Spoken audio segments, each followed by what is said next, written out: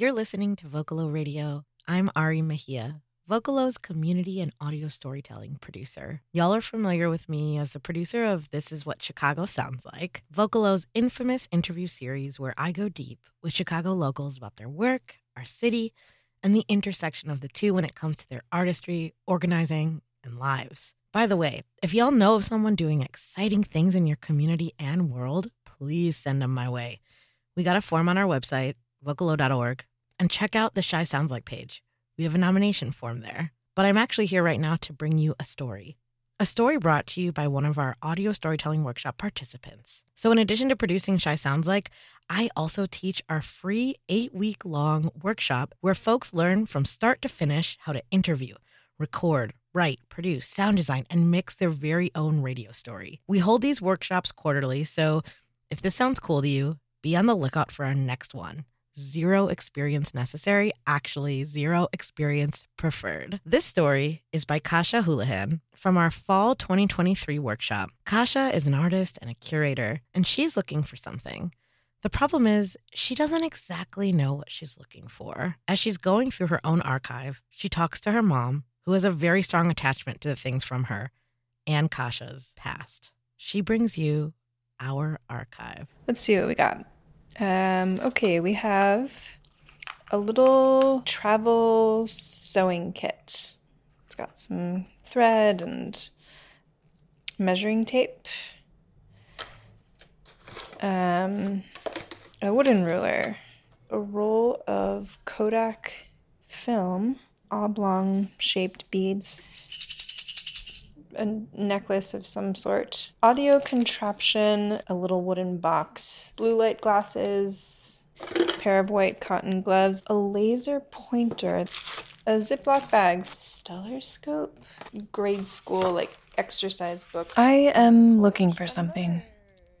The problem is that I'm not exactly sure what that something is. A clue? A reminder? Maybe a map of some sort. This is a DVD that says, "Hold on 2011 single channel HD video silent." I guess I'm looking for a map that would somehow lead me to me. I was going to say back to me, but I'm not sure that's it, because having recently left a job and a marriage, I'm trying to move forward. But here I am, looking through boxes I haven't opened in years, with the hope something will help me feel less lost. Oh, here's a mini notebook. The whole thing fits in the palm of my hand, and they're stuck together. Ugh. Elbow deep in art supplies and souvenirs. Open Zoom meeting. I called my mom. Oh my gosh, I'm definitely a saver. Wow. I don't know why, but I save every little thing. It's true. The basement and attic were kind of no-go zones throughout my childhood.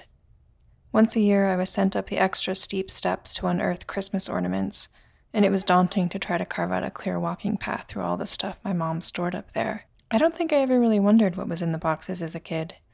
We really did have a lot of Christmas decorations. Thank God for some floods in the basement, because some of the things, had to be thrown out because they were non-salvageable. But I still have stuff upstairs in the attic, so there's a trunk, and I still put a lot of things, and I separated them like Kasha, Julia, and Emily. But then I've noticed since her grandkids, Arthur and Maya, were born, that the toys me and my sisters played with 3 decades ago now just seem to appear. There's the red and white baby carriage we pushed around, and the doll for whom I chose the inspired name Cute, and my favorite, the Rainbow House, which was basically a square wooden frame that we draped colored blankets over. Pulling it out now for my grandchildren, that brings warm feelings, especially little toys that the children played with. That's a double pleasure. Pencil case, string, paper clips. And then it also changes.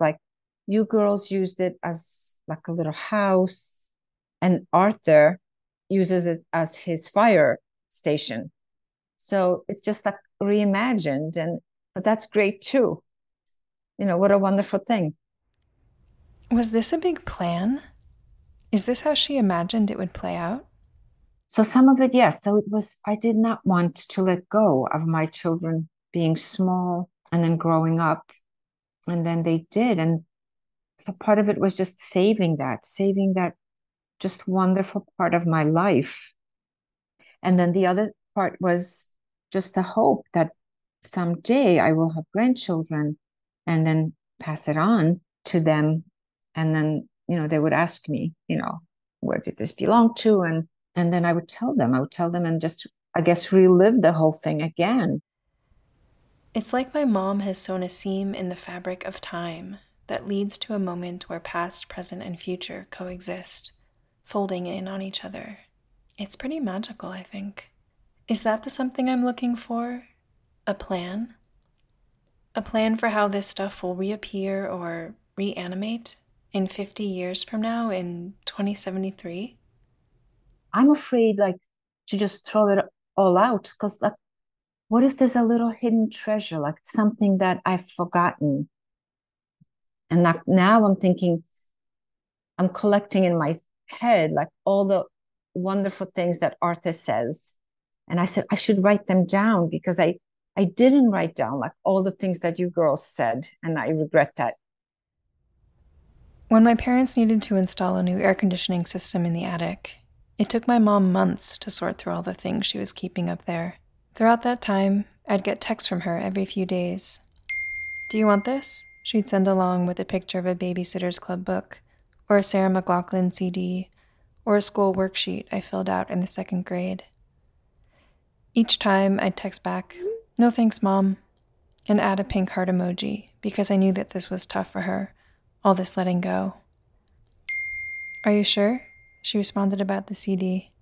So it's not maybe the physical thing that brings me such pleasure, but just the fact that I associate it with such good times and my children.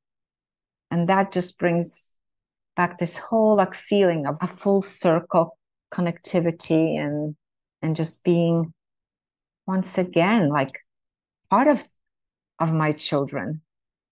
Because I think when your children grow up, you find there's a distance, and a natural distance. Everybody has their own lives and they have to, grow in their own way, but some of that you miss. And maybe there's always a little part of you that always wants to get back into that circle. Where is it? Here? Nope. I'm afraid that if I don't want to save things anymore, then that means I'm ready to maybe get old and give up on life, or things won't matter anymore.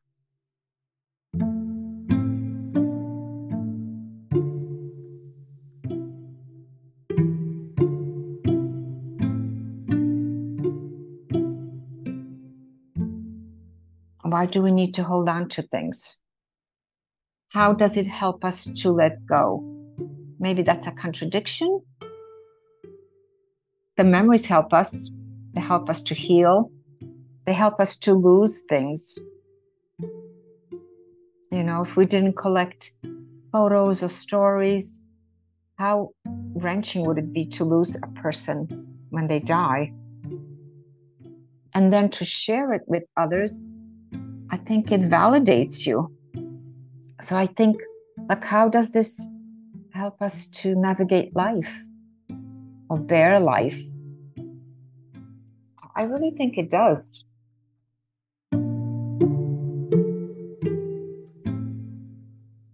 I don't think I feel attached to my things in exactly the same way my mom does. That probably has a lot to do with the fact that I don't have kids. But I know I'll loop back around to this stuff I've set aside soon enough. And my mom's attachment to the toys I played with so many years ago makes me feel loved right now, in 2023, in this moment. What other cards were on the puzzle? Motorcycle. Motorcycle. Motorcycle.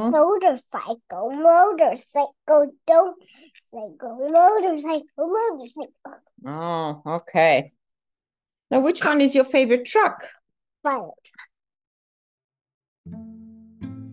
This piece was produced by me, Kasha Houlihan, for the Fall 2023 Vocalo Storytelling Workshop. Many sincere thanks to my mom, Anna Houlihan, for her openness and generosity. Additional thanks to Ari Mejia and Mara Laser, along with my fellow storytellers, for their enthusiastic support. And extra hugs for Arthur Janinga. You can hear this story and more at vocalo.org. Interested in our workshop series?